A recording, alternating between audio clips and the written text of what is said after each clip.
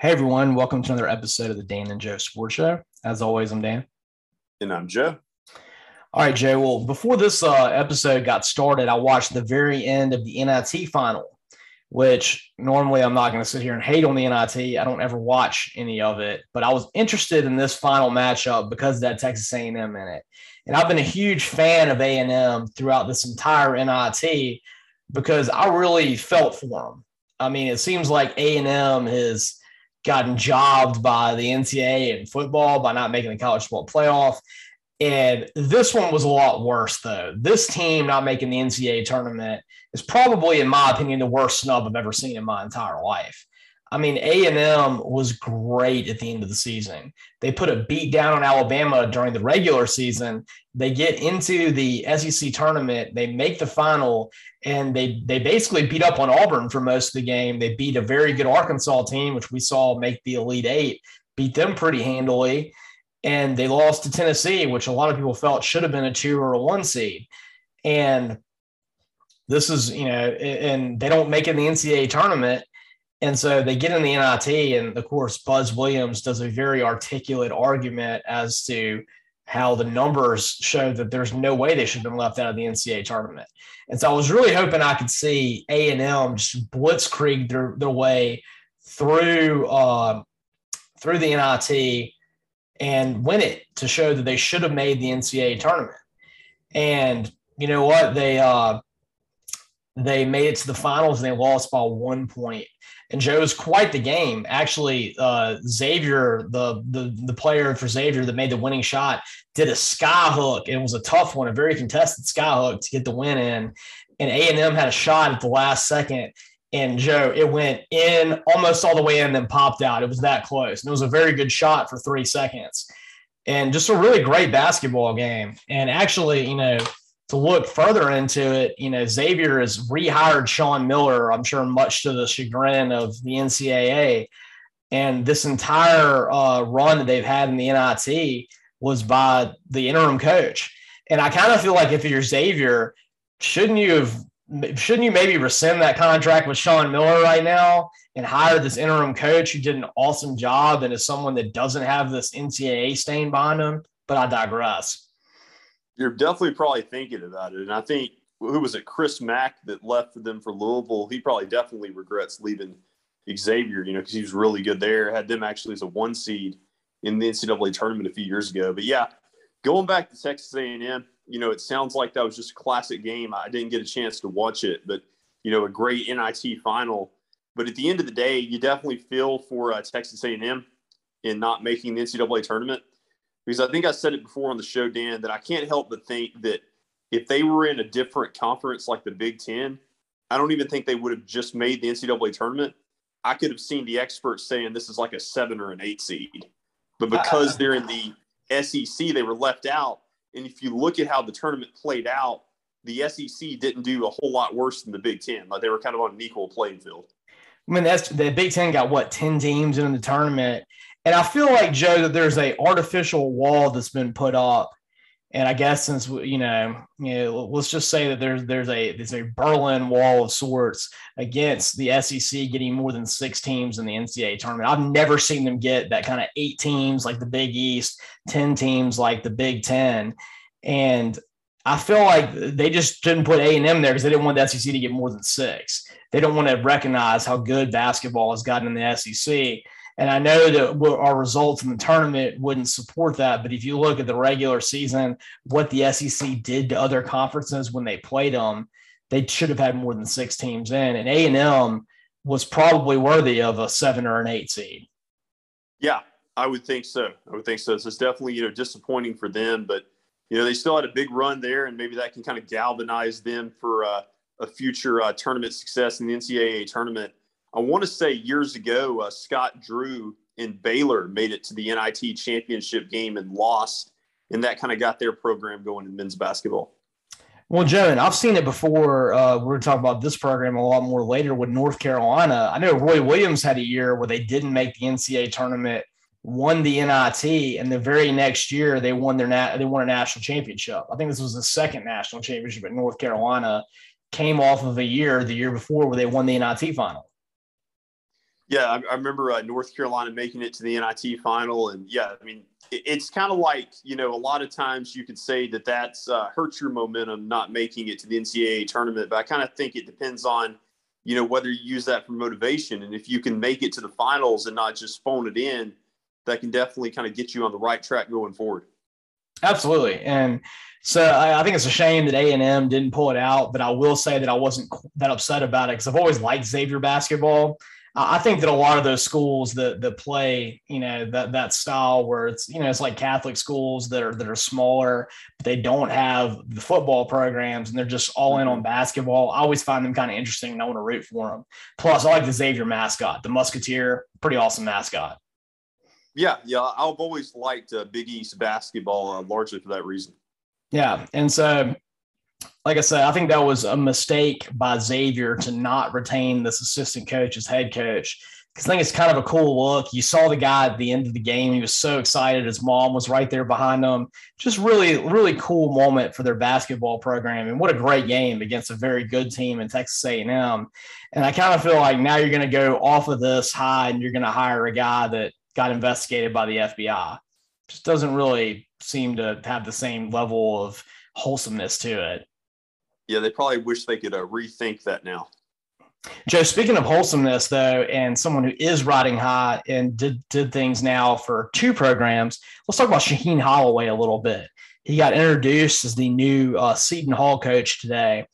And what a fascinating guy. Of course, Shaheen Holloway was the coach of the St. Peter's Peacocks that became the first 15 seed to ever make the Elite Eight. And he parlayed that run that he had into getting to go home.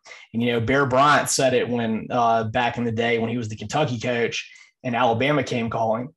Of course, Bear Bryant played college football at Alabama, that when mama comes calling, you come home.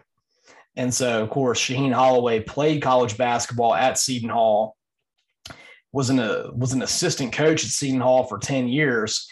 And that's what he was doing before he took the St. Peter's job. And Seton Hall just opened up, and now he's going to be their head coach.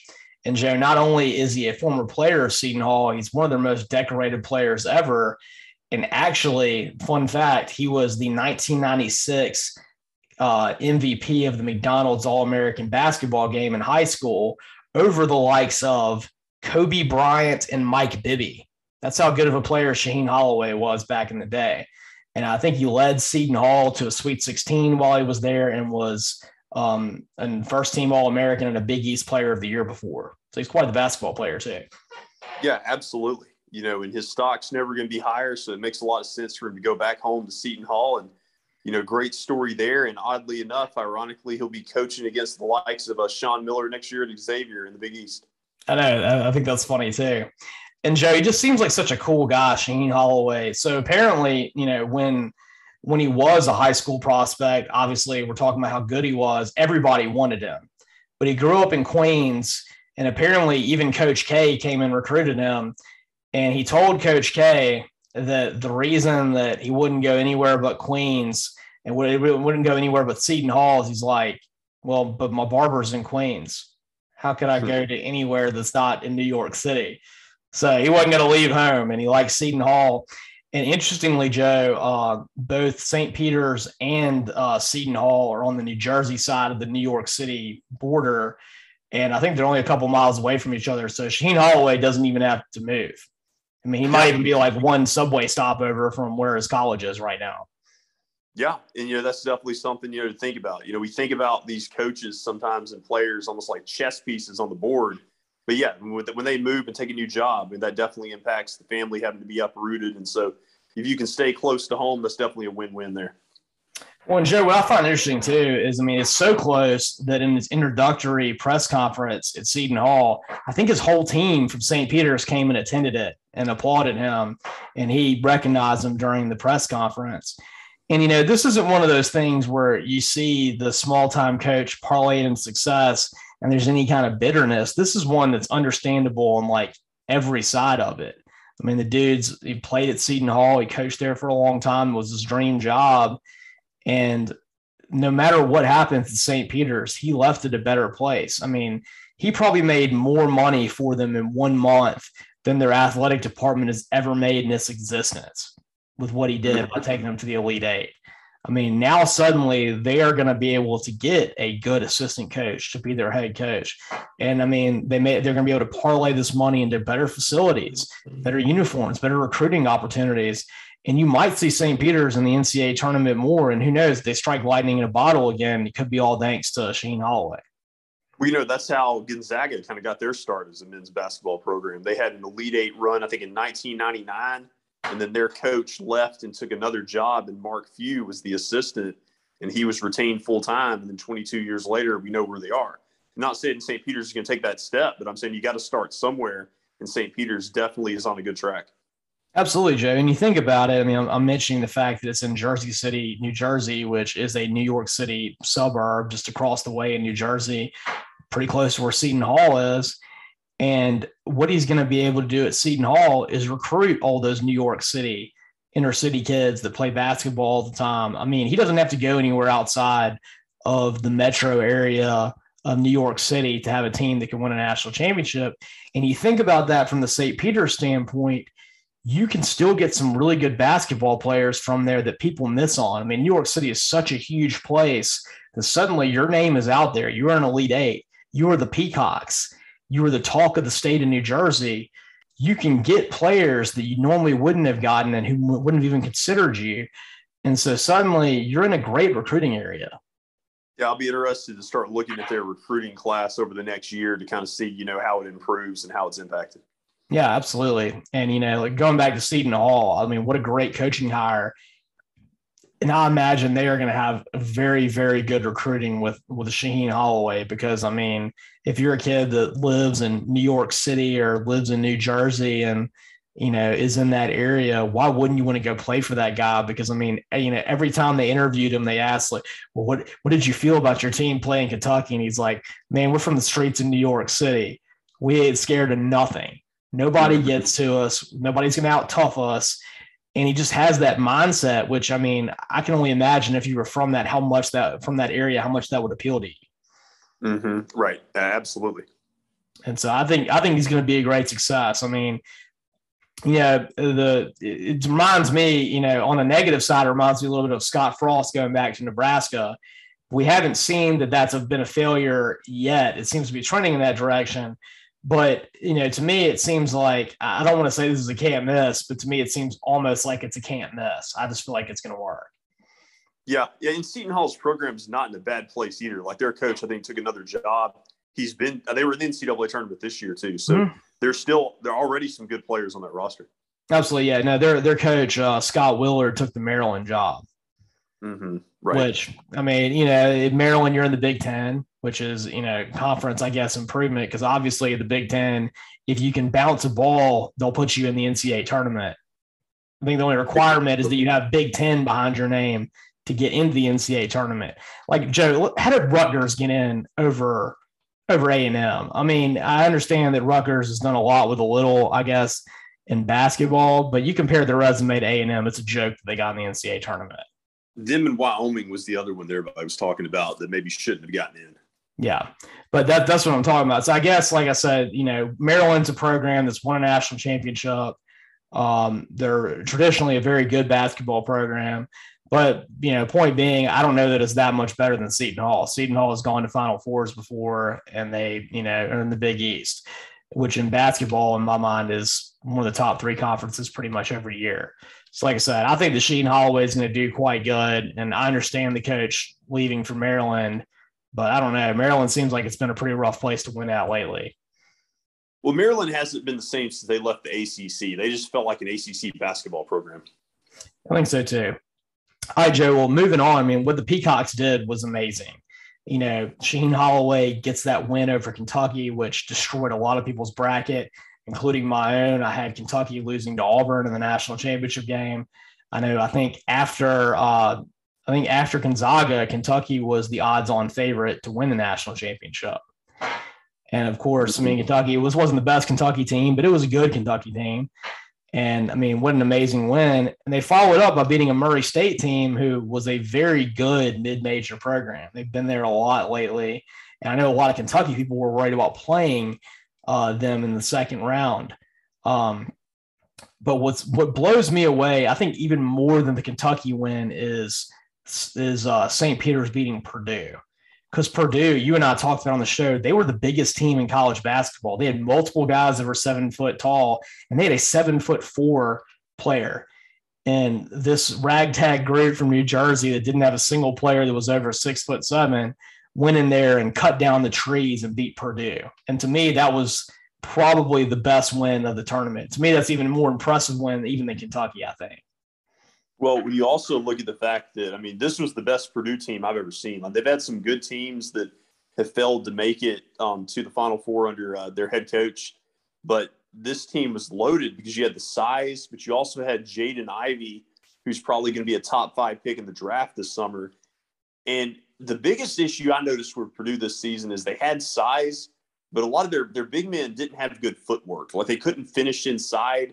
And I felt that St. Peter's did a good job of disrupting them. Like, they had trouble finishing at the rim.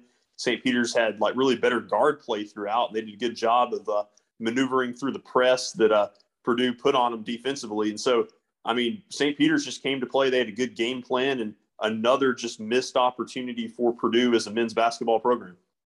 Yeah, Joe, Purdue coach Matt Painter probably now is entering the realm of one of the top 5 best coaches in college basketball to have not made a Final Four yet. I mean, you think about all the success he's had at Purdue. He's had really good teams that you thought were Final Four worthy, maybe even national championship worthy. And, you know, this Big Ten was supposed to be the best league this year. They put 10 teams in. Purdue was the one that won their regular season. And they were, I would say, uniformly considered the best team in the Big Ten this year. Yet they got bounced by St. Peter's, a team that was much smaller than them. You know, I think, Dan, building off that point, I think it's been 45 years at least since Purdue was in a Final Four. I cannot think of another Power 5 men's basketball team that has been as good as Purdue that has not made it to a Final Four in that stretch. Yeah, that's a good point, Joe. I mean, it's interesting is not just Purdue taking 45 years. You think about what St. Peter's did making the Elite Eight. There's some really awesome basketball programs that are Power 5 programs that have never gone past the Elite Eight.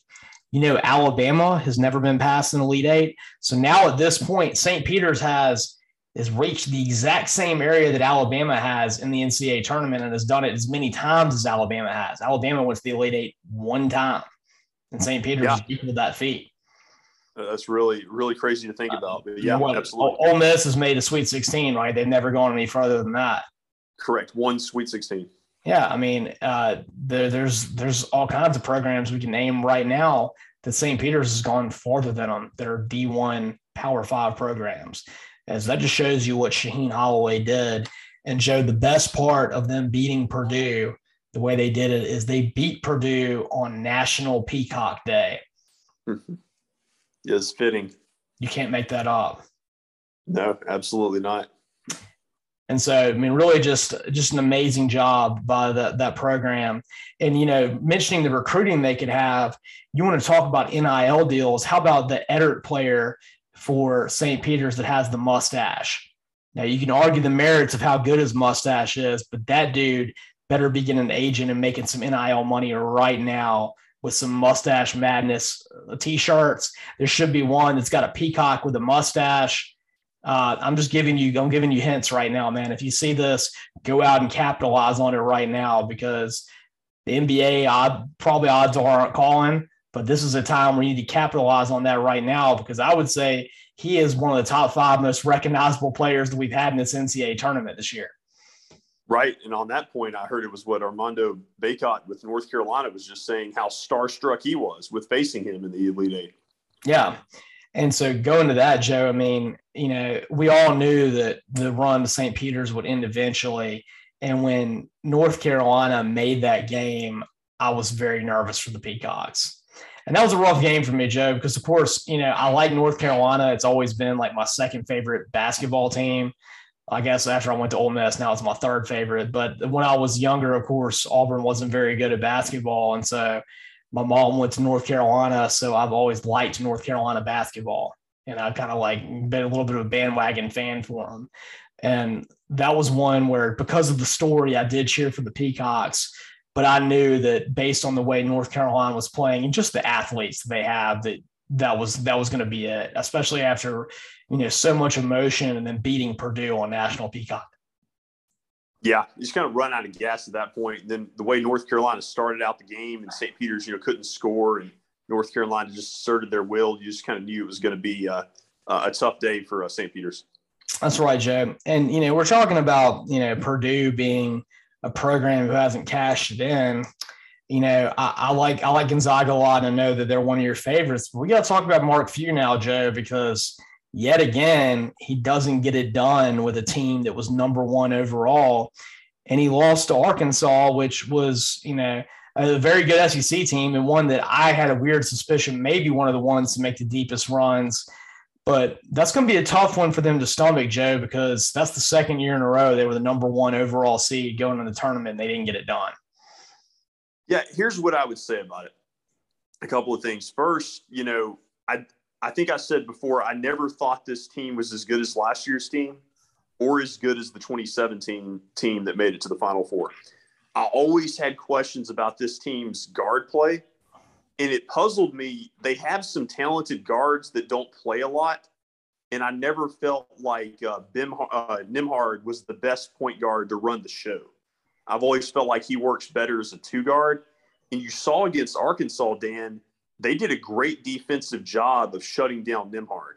Like on the fast break, I heard Eric Musselman talk about it. He studied film, and he's like, we found out if we could pick Nembhard up early in the backcourt and stop him in transition, that would disrupt Gonzaga's offense. And that's exactly what they did.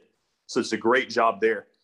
But I do think personally, my opinion is the criticism against Mark Few is unfair. And the reason I say that is I still think that his program is doing more than most programs out there. And I think that it's still just something to applaud how consistent they've been. I mean, I think they're the only program that's been to, 6 or 7 straight Sweet 16s. And it's not like they're losing in the first round like some programs like Kentucky. And so I just can't criticize him to the effect. Like I would personally probably criticize a John Calipari more than I would a Mark Few. Well, that's fair, Joe. Let me ask you this, and this is not me espousing this opinion. I'm just asking, do you find that Gonzaga is overrated in the seeds that they receive in the tournament, and that's why they're making it as far as they are? You think about it, the West Coast Conference this year, it did have 3 teams make the tournament, but generally it's either just Gonzaga or just Gonzaga and St. Mary's. And I know that Gonzaga does everything they can to schedule hard out of conference, but aren't the fact that they're getting a lot of these 1 seeds due to the fact they're playing in the West Coast Conference? Well, it definitely helps the seeding, but here's the distinction I have there. This is a program that 3 years ago in the regular season beat Zion Williamson and Duke and R.J. Barrett, that team. This is a program that has gone through some blue bloods over the years. And like I said, with John Calipari, Kentucky was a 2 seed. They lost to St. Peter's. Gonzaga, we can't completely just assume that it's easy to get through those 1-16 matchups. Ask Virginia about that with UMBC. It's not a given. And so I just think winning a tournament game is hard. And then lastly, I would say that we've seen in previous seasons, I've seen Mark Few make it to the Sweet 16 as an 11 seed before or a lower seed. And so it's not just the years that they've been a 1 or a 2. Well, Joe, and I agree with you completely on the 2017 season. I mean, you've had this conversation many times. I felt that was a complete blue blood job that they did on Gonzaga against North Carolina in that game, especially the way they treated Zach Collins in that game. The officials intentionally took him out of that game early on some very questionable calls, and Zach Collins was the best player on the floor that night. And I really felt like that Gonzaga team was better than North Carolina. Yeah, that team was great. You think about the big men, Collins and Karnowski, Jonathan Williams, and then the player that I don't feel like people talk about enough is Nigel Williams-Goss. Like, he may be as good of a Gonzaga player as they've ever had at the guard position. And so that was just a talented team. It was. So I'm not one that sits here and says that I think that Gonzaga is overrated. I've been a huge Gonzaga fan for a long time and impressed by what they've done. But I will say this, Joe. I think that they need for them to win a national championship, they got to move to a different conference. I mean, it's time. You know, at this point, you see teams like West Virginia playing in the Big 12 and having to make the travel. Gonzaga needs to go and join the Big East. They don't need to join the Pac-12. It's not good enough. I think the Pac-12 is, I mean, shoot, you can make an argument the WCC was an equal conference to the Pac-12 this year outside of UCLA and Arizona and USC. I mean, those three teams were great, but the rest of the Pac-12 was garbage.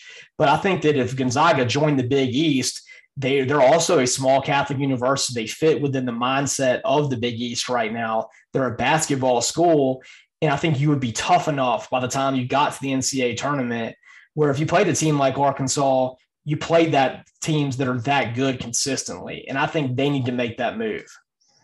Yeah, that probably would help. I think that was one thing that Eric Musselman said. I think he played in the West Coast Conference in college, and he said that he knew that Gonzaga playing in that conference, while they were immensely talented, he's like, they probably haven't banged bodies with people to the level that we have. And so if we make it a little bit more physical while they're good, they're not accustomed to that as recently. And so he definitely did that. Like I said, I give him full credit for his defensive game plan. I thought it was absolutely masterful what he did against that offense. But yeah, I think the other question about Gonzaga's program going forward is, you know, their longtime assistant, Tommy Lloyd, is now the head coach at Arizona, who was also upset in the tournament. But it's going to be a big question about whether Mark Few can continue to recruit at the level that he has without his longtime assistant. That's definitely something to watch. Absolutely. That is something to look for. And Joe, on the other side of that game, I mean, Arkansas was a great team this entire season. I've always been high on Arkansas, and I really like Coach Musselman. And, you know, you look at what he's doing, he's reaping the rewards of it. I saw, Joe, that the latest recruiting rankings, Arkansas has the number 3 overall class this year. So they're bringing back the days of Nolan Richardson. It's happening again at Arkansas. And I think Coach Muss is really putting himself in there with the elite of the SEC coaches. And I mean, right now, you can't say that he's any less accomplished than Bruce Pearl. I mean, he hasn't made a Final Four. That's the only thing that Bruce Pearl has over Coach Muss right now. And John Calipari, he's got his national championship, but we're a recency biased team. You know, that's the way we are now. We look at things recently, and Coach Muss has been to back-to-back Elite Eights. And you mentioned it's been a long time since Kentucky's even made a Final Four. Yeah, it has been. And yeah, that recruiting class for Arkansas, I was looking at the other day, I think they have 3 5-star recruits and 2 4-stars. Yeah, so, I mean, he's doing a great job there. And so that was not an embarrassing loss by Gonzaga by any means. But, you know, moving forward, looking at everything else that happened before we get to the teams that actually made the Final Four, I thought Houston made another great run. Of course, they took out Arizona. And, man, Kelvin Sampson, I think that he will win a national championship within the next 3 years. I'm calling that one. I think Houston is going to be the next team that we have that has never won a national championship that wins one. That is a great defensive team. I mean, my goodness, if they had any offense against Villanova, they'd be in the Final Four right now. Absolutely. I mean, that was quite an effort where Villanova won a game where they shot 28% from the field. But that's what Houston does to you. But, you know, speaking of the first team that we have that made this Final Four, which we had so much craziness. We had Miami, an 11 seed, making the Elite Eight. We had St. Peter's, a 15 seed, making the Elite Eight. All these big-time programs, Kentucky, Auburn, going out in the second round, you know, Purdue going out in the Sweet 16, you know, all over the place, Arizona going out in the Sweet 16. But Villanova, with a very thin lineup that only really had 6 starters, was able to win a game against Houston in which they shot 28% and out-Houstoned Houston essentially. And Jay Wright, I mean, what an underrated coach. He's got 2 national championships right now. He's in the Final Four again with a chance to win a third one. And Joe, I know he lost Justin Moore, but, you know, even losing his second best player, don't you feel like there is a decided coaching advantage with Villanova with Jay Wright over Bill Self, who, while he has a national championship, I think it may be one of the most BS national championships ever. Well, the ironic thing there is, I told you, I think last week that John Calipari and Bill Self both have a national championship each, but it's against each other. And I think that pretty much sums up their career. Like, I don't think either one of them probably would have beaten anybody else in a championship game setting, unfortunately for them, because they've had good teams, just can't get it done. So, yeah, I think that Jay Wright definitely gives Villanova a big advantage as far as the coaching standpoint. What I worry about Villanova, though, in this game is their lack of depth, not having Justin Moore. Also like Kansas as far as their experience on their team. Like, I know that Gillespie's a senior for Villanova, fifth-year guy, Big East Player of the Year, but Abaji and David McCormick and those guys, Braun for Kansas, they're like juniors and seniors. They've been around that program a while, and they go about 7 or 8 deep. So I really, my preliminary thought, Dan, is I really do kind of like Kansas to win this game. Well, Joe, not only do they have all those guys that you mentioned, they also have the best named player in all of college basketball, that being Remy Martin.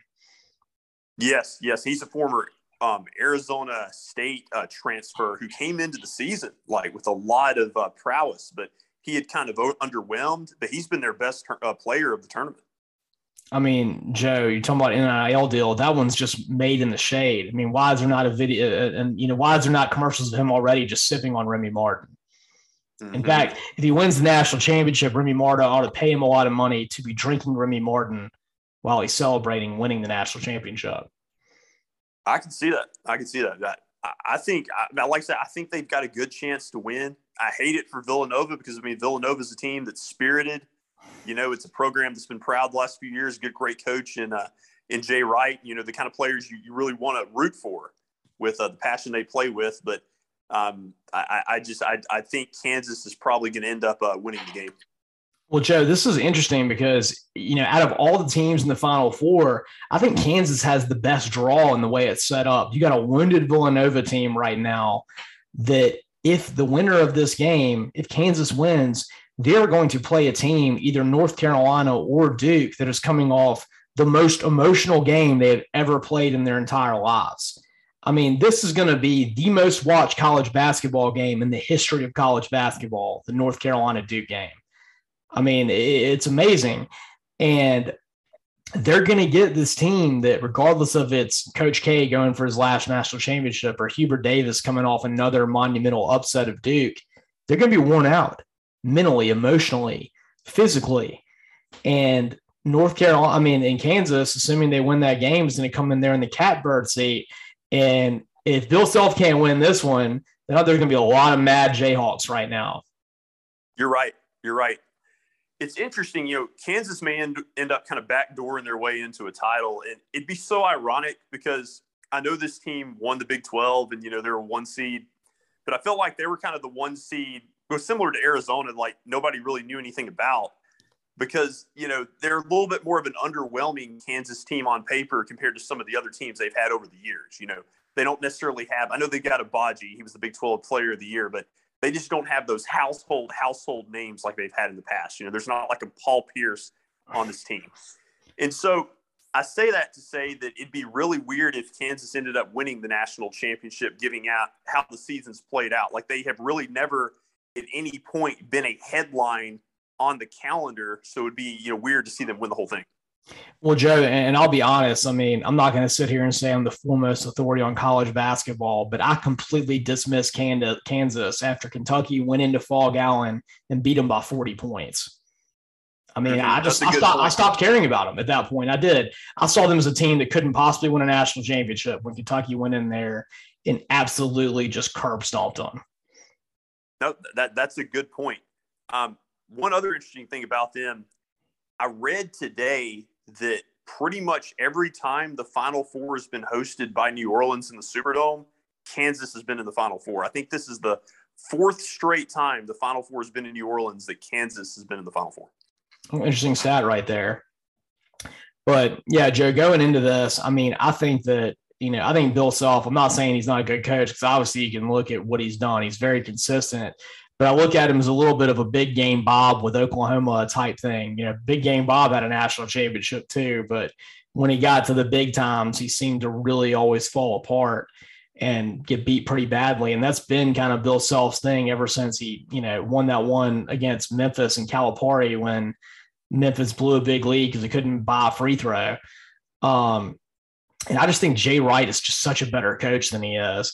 And it's one where, like, I looked at the stats earlier, and Jay Wright has got something like a 16-5 record against Bill Self. I mean, he kills them. I mean, and it's something like when he plays Big 12 teams, I think he's got like a 30-5 or 30-6 record.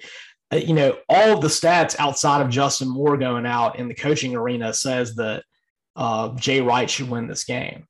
And I think that Jay Wright, once Coach Krzyzewski leaves, he's the best coach that's left in college basketball.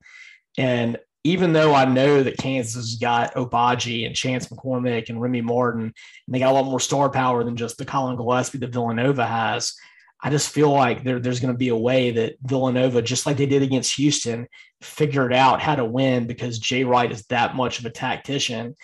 And like I said, I'm going to go Villanova in the upset here, solely because of the way I feel about Jay Wright as a coach. Okay. Well, I think if Villanova wins, the recipe is a lower scoring game, like probably somewhere in the 50s, low 60s. And I think Kansas wants to get out in transition and score more. But, I mean, I'll say this. If Villanova wins and let's say they play Duke, that would be kind of an interesting potential passing of the torch game, if that happened. Absolutely. And, Joe, I mean, we talked about it a little bit earlier, but this is the ultimate blue blood Final Four. I mean, outside of putting Kentucky or UCLA in this, which also would have been blue, there's no way that you could have had 4 more storied programs, I feel, in this than having North Carolina, Duke, Kansas, and Villanova in there. Now, Villanova is not a traditional blue blood, but lately with what Jay Wright's done, I think they've become a new blood. And they're probably, you look over the last 5 years, they're the most, accomplished college basketball program out there. Right. They trumped UCLA and Kentucky the last 5 to 7 years. Absolutely. And Joe, moving on to the other semifinal, I think you like Kansas in the Villanova, Kansas game. Going to Duke and North Carolina, I can't think of a game of more significance, that was essentially a semifinal that we've ever seen in college basketball or any sport, really. The only thing I can think of is maybe the 2004 ALCS with the Red Sox and the Yankees, where it was Game 7 and the Red Sox came back from 3 games down to tie it up, and then they had the Yankees in Game 7. I mean, my cousin Tar Heel Tom is going to this game. I have no idea how much he paid to go to this, but he's going to the Final Four in New Orleans to see it. But, I mean, you couldn't have written this script, and you're going to get to see what I think is going to be the most hyped college basketball game in the history of college basketball in this North Carolina Duke matchup. Yeah, I mean, he definitely has that hype. We have a week, to kind of get ready for it the last few days in between games and the build up and the backdrop of the Final Four. And, you just look at the storylines for both teams. Davis, his first year as the head coach in North Carolina, a team with a lot of talent, that was inconsistent all year. And then Coach K, I guess, just the only fitting way for him to go out in his 13th Final Four appearance. And so just the storylines with that just write themselves. And you look at how the culmination is going to go. I guess the biggest question is, can the game live up to the hype, I guess? Absolutely. I mean, this is going to be the 3rd time they've played. And, Joe, both of them were beatdowns, one by Duke to begin the season, and then North Carolina, obviously, in Coach K's last game in Cameron Indoor, where, I mean, essentially North Carolina was supposed to be – the Washington Generals, the team that the Harlem Globetrotters beat up on. They were supposed to lay down for Duke in that game. And instead, North Carolina went out there and beat up on them and beat them handily. And what I'm sure is probably the most, outside of winning a national championship, the most satisfying North Carolina win that anybody's ever seen. And so now you have that backdrop in that you have this Final Four matchup between the two of them. And it's going to be amazing. And it's going to be, which one of those games was the real thing? Are we going to see another beatdown one way or the other? Now that we've seen that both teams have taken advantage of something that the other one had, is it going to be a tight one? Yeah, it's tough to say. I mean, I go back and forth with this matchup in my prediction because when you look at it from the North Carolina side, I know they were an 8 seed, but they're playing their best basketball now. They've been a different team down the stretch. And you look at the talent on this roster. I mean, Baycott, has been kind of like the next coming of Tim Duncan with the numbers he's put up, being a double machine down the stretch. And, Brady Manick is just such a great 3-point shooter. And the other players they have in their starting lineup are all, more than serviceable players that are very. RJ Davis is a very solid point guard. Yes. Davis is one of the next great North Carolina point guards. And then on the Duke side, you see a team that pretty much has surprised people all tournament long. There's been, I've heard experts pretty much through the second round, since the second round in the tournaments, thinking they might get upset. Like I think when they played, who was it? Dayton? Was it Dayton in the second round? I can't remember. They played Davidson. A lot of people had him losing Davidson. Yeah. Yes. From Davidson on, it's like thinking they could lose then, but they every step of the way they continue to survive like these gritty tests against just two defensive teams, Dan, that were so talented with Arkansas and Texas Tech. And so it's just hard to pick against them at this point. So that's kind of the conundrum I'm in. Yeah, I mean, that's the thing, too. You feel like Duke has really grown in during this run they've had. They had to really gut out a win against Michigan State, which, of course, is always going to be one of the best coached teams and one that doesn't make a lot of mistakes with Tom Izzo, and they won a close game there. And then when they got to Texas Tech, that was one where you and I both picked Texas Tech to beat Duke. We thought that style would frustrate the high-flying, talented players that Duke had, that Texas Tech was going to really wear them down and play just a very defensive game and win. But Duke, credit to them, they were down again at the end. They really closed that game out well.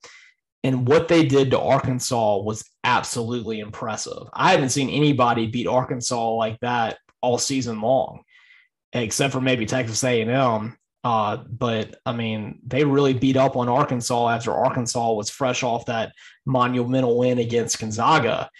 And so Duke's playing their best basketball right now.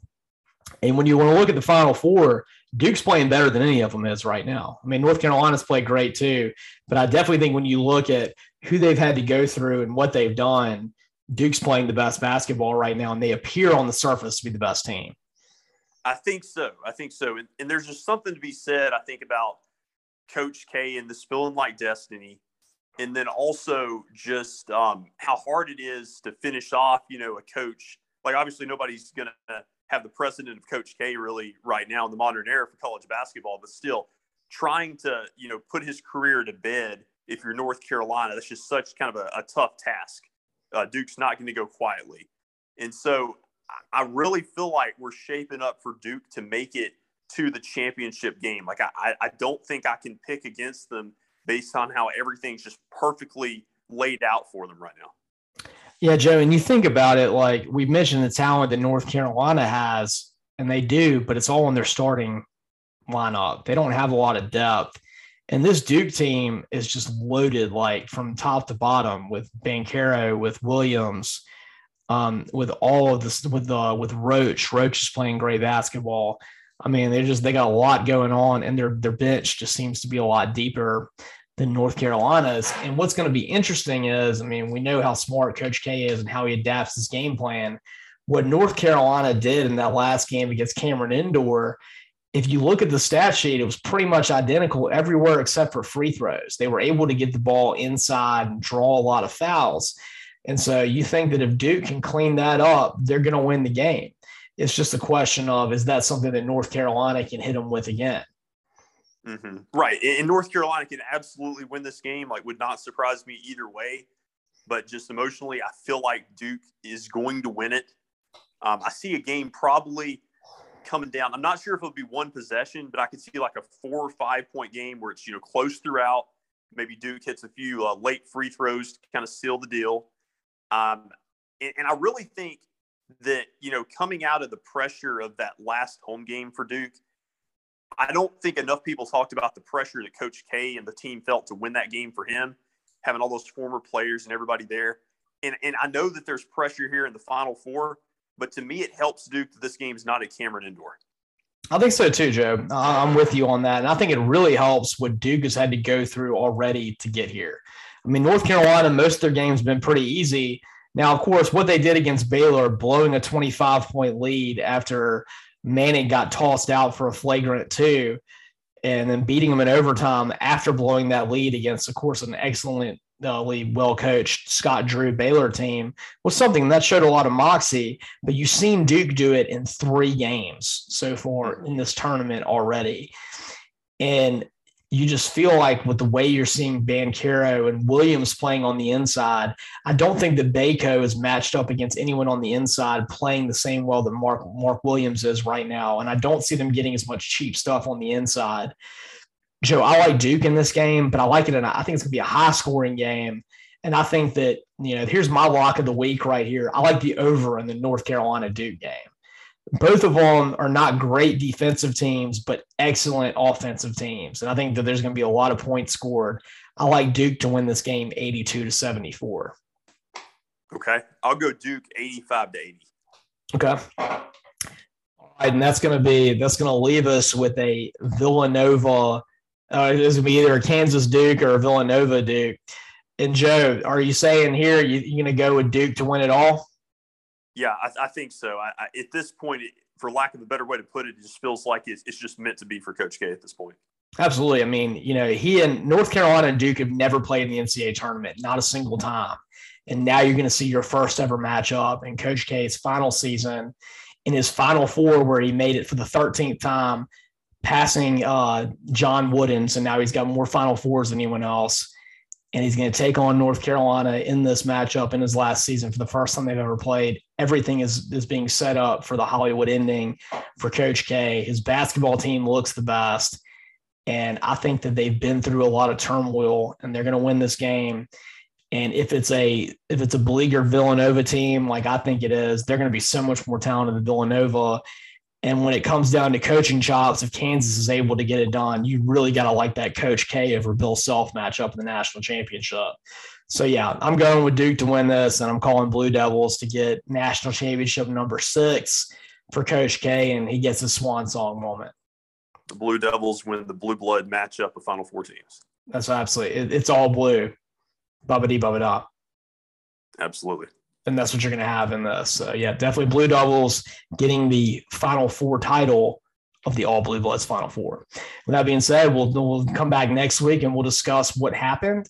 And you can check out all of our episodes on Spotify. Look at the Dan Joe Sports Show on Spotify. You can find our YouTube channel and subscribe to it. We got all the episodes from the last few months up there. Of course, you can also follow us on Twitter at DJ Sports Show. And as always, I'm Dan. And I'm Joe.